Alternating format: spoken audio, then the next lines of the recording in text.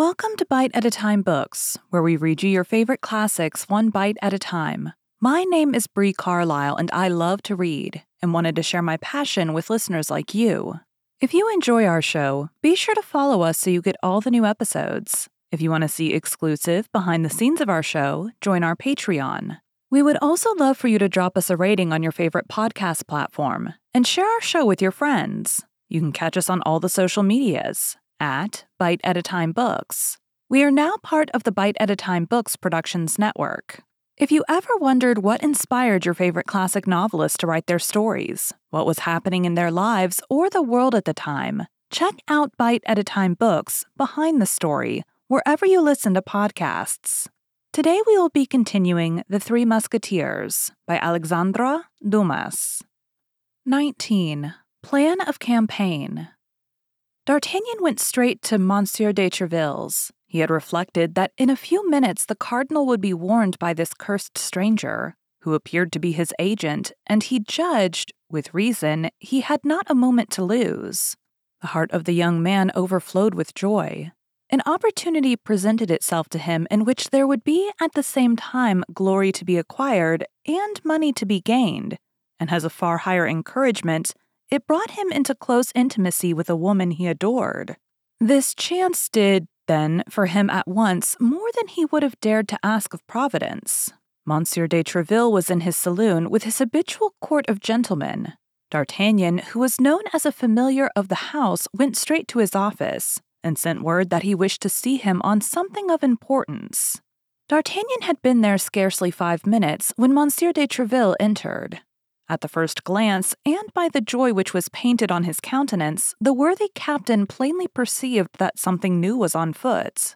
All the way along, D'Artagnan had been consulting with himself whether he should place confidence in Monsieur de Treville, or whether he should only ask him to give him carte blanche for some secret affair. But Monsieur de Treville had always been so thoroughly his friend, had always been so devoted to the king and queen, and hated the cardinal so cordially that the young man resolved to tell him everything. "Did you ask for me, my good friend?" said Monsieur de Treville. "Yes, monsieur," said D'Artagnan, lowering his voice. "And you will pardon me. I hope for having disturbed you when you know the importance of my business." "Speak, then. I am all attention." "It concerns nothing less," said D'Artagnan, "than the honor, perhaps the life, of the queen." "What did you say?" asked Monsieur de Treville, glancing round to see if they were surely alone, and then fixing his questioning look upon D'Artagnan. "I say, monsieur, that chance has rendered me master of a secret, which you will guard, I hope, young man, as your life, but which I must impart to you, monsieur, for you alone can assist me in the mission I have just received from Her Majesty." "Is the secret your own?" "No, monsieur, it is Her Majesty's." "Are you authorized by Her Majesty to communicate it to me?" "No, monsieur, for on the contrary, I am desired to preserve the profoundest mystery." "Why, then, are you about to betray it to me?" "Because, as I said, without you I can do nothing, and I am afraid you will refuse me the favor I come to ask if you do not know to what end I ask it." "Keep your secret, young man, and tell me what you wish." "I wish to obtain for me, from Monsieur Dessessart, leave of absence for 15 days. "When?" "This very night." "You leave Paris?" "I am going on a mission." "May you tell me whither?" "To London." "Has anyone an interest in preventing your arrival there?" "The cardinal, I believe, would give the world to prevent my success." "And are you going alone?" "I am going alone." "In that case, you will not get beyond Bondy. I tell you so by the faith of de Treville." "How so?" "You will be assassinated, and I shall die in the performance of my duty." "But your mission will not be accomplished." "That is true," replied D'Artagnan. "Believe me," continued Treville, "in enterprises of this kind, in order that one may arrive, 4 must set out." "Ah, you are right, monsieur," said D'Artagnan, "but you know Athos, Porthos, and Aramis, and you know if I can dispose of them, without confiding to them the secret which I am not willing to know. We are sworn once for all to implicit confidence and devotedness against all proof. Besides, you can tell them that you have full confidence in me, and they will not be more incredulous than you. I can send to each of them leave of absence for 15 days, that is all. to Athos, whose wound still makes him suffer, to go to the waters of Forgus, to Porthos and Aramis to accompany their friend, whom they are not willing to abandon in such a painful condition. Sending their leave of absence will be proof enough that I authorize their journey. Thanks, monsieur. You are 100 times too good. Begone, then. Find them instantly, and let all be done tonight. Ha! But first write your request to Dessessart. Perhaps you had a spy at your heels, and your visit, if it should ever be known to the cardinal, will thus seem legitimate. D'Artagnan drew up his request, and Monsieur de Tréville, on receiving it, assured him that by 2 o'clock in the morning the 4 leaves of absence should be at the respective domiciles of the travelers. Have the goodness to send mine to Athos's residence. I should dread some disagreeable encounter if I were to go home. Be easy. Adieu and a prosperous voyage. A propos, said Monsieur de Tréville, calling him back. D'Artagnan returned. Have you any money? D'Artagnan tapped the bag he had in his pocket. Enough? Asked Monsieur de Tréville. 300 pistoles. Oh, plenty. That would carry you to the end of the world. Begone, then. D'Artagnan saluted Monsieur de Tréville, who held out his hand to him. D'Artagnan pressed it with a respect mixed with gratitude. Since his first arrival at Paris, he had had constant occasion to honor this excellent man, whom he had always found worthy, loyal, and great. His first visit was to Aramis, at whose residence he had not been since the famous evening on which he had followed Madame Bonacieux. Still further, he had seldom seen the young musketeer, but every time he had seen him, he had remarked a deep sadness imprinted on his countenance. This evening especially, Aramis was melancholy and thoughtful. D'Artagnan asked some questions about this prolonged melancholy. Aramis pleaded as his excuse a commentary upon the 18th chapter of St. Augustine, which he was forced to write in Latin for the following week, and which preoccupied him a good deal. After the two friends had been chatting a few moments, a servant from Monsieur de Tréville entered, bringing a sealed packet. "What is that?" asked Aramis. "The leave of absence Monsieur has asked for," replied the lackey. "For me? I have asked for no leave of absence." "Hold your tongue and take it," said D'Artagnan. "And you, my friend, there is a demi-pistole for your trouble. You will tell Monsieur de Tréville that Monsieur Aramis is very much obliged to him. Go." The lackey bowed to the ground and departed. "What does all this mean?" asked Aramis. "Pack up all you want for a journey of a fortnight and follow me." "But I cannot leave Paris just now without knowing—" Aramis stopped. "What has become of her?" "I suppose you mean—" continued D'Artagnan. "Become of whom?" replied Aramis. "The woman who was here. The woman with the embroidered handkerchief." "Who told you there was a woman here?" replied Aramis, becoming as pale as death. "I saw her." "And you know who she is?" "I believe I can guess, at least." "Listen," said Aramis, "since you appear to know so many things, can you tell me what has become of that woman?" "I presume that she has returned to Tours." "To Tours? Yes, that may be. You evidently know her, but why did she return to Tours without telling me anything?" "Because she was in fear of being arrested." "Why has she not written to me, then?" "Because she was afraid of compromising you." "D'Artagnan, you restore me to life," cried Aramis. "I fancied myself despised, betrayed. I was so delighted to see her again, I could not have believed she would risk her liberty for me, and yet, for what other cause could she have returned to Paris?" "For the cause which today takes us to England." "And what is this cause?" demanded Aramis. "Oh, you'll know it some day, Aramis, but at the present I must imitate the discretion of the doctor's niece." Aramis smiled as he remembered the tale he had told his friends on a certain evening. "Well then, since she has left Paris and you are sure of it, D'Artagnan, nothing prevents me, and I am ready to follow you. You say we are going?" "To see Athos now, and if you will come thither, I beg you to make haste, for we have lost much time already. Apropos, inform Bazin." "Will Bazin go with us?" asked Aramis. "Perhaps so. At all events, it is best that he should follow us to Athos's."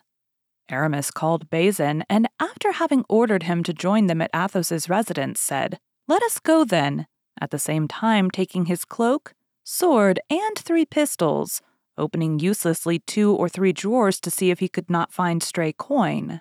When well assured this search was superfluous, he followed D'Artagnan. wondering to himself how this young guardsman should know so well who the lady was to whom he had given hospitality, and that he should know better than himself what had become of her. Only as they went out, Aramis placed his hand upon the arm of D'Artagnan, and looking at him earnestly, "You have not spoken of this lady," said he. "To nobody in the world? Not even to Athos or Porthos? I have not breathed a syllable to them. Good enough." Tranquil on this important point, Aramis continued his way with D'Artagnan, and both soon arrived at Athos's dwelling. They found him holding his leave of absence in one hand and Monsieur de Tréville's note in the other. "Can you explain to me what signify this leave of absence and this letter which I have just received?" said the astonished Athos. "My dear Athos, I wish, as your health absolutely requires it, that you should rest for a fortnight. Go, then, and take the waters of Forges or any that may be more agreeable to you and recuperate yourself as quickly as possible.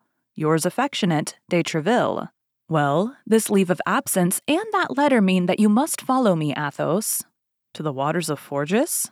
There or elsewhere? In the king's service?" "Either the king's or the queen's. Are we not their majesties' servants?" At that moment, Porthos entered. "Pardieu," said he, "here is a strange thing. Since when, I wonder, in the Musketeers, did they grant men leave of absence without their asking for it?" "Since," said D'Artagnan, "they have friends who ask it for them." Ah, said Porthos, "it appears there's something fresh here." "Yes, we are going," said Aramis. "To what country?" demanded Porthos. "My faith, I don't know much about it," said Athos. "Ask D'Artagnan." "To London, gentlemen," said D'Artagnan. "To London?" cried Porthos. "And what the devil are we going to do in London?" "That is what I am not at liberty to tell you, gentlemen. You must trust me." "But in order to go to London," added Porthos, "money is needed, and I have none."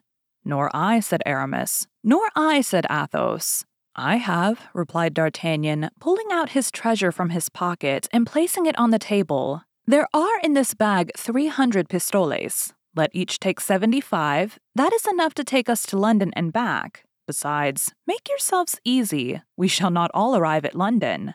"Why so?" "Because, in all probability, some one of us will be left on the road." "Is this, then, a campaign upon which we are now entering?" "One of a most dangerous kind, I give you notice."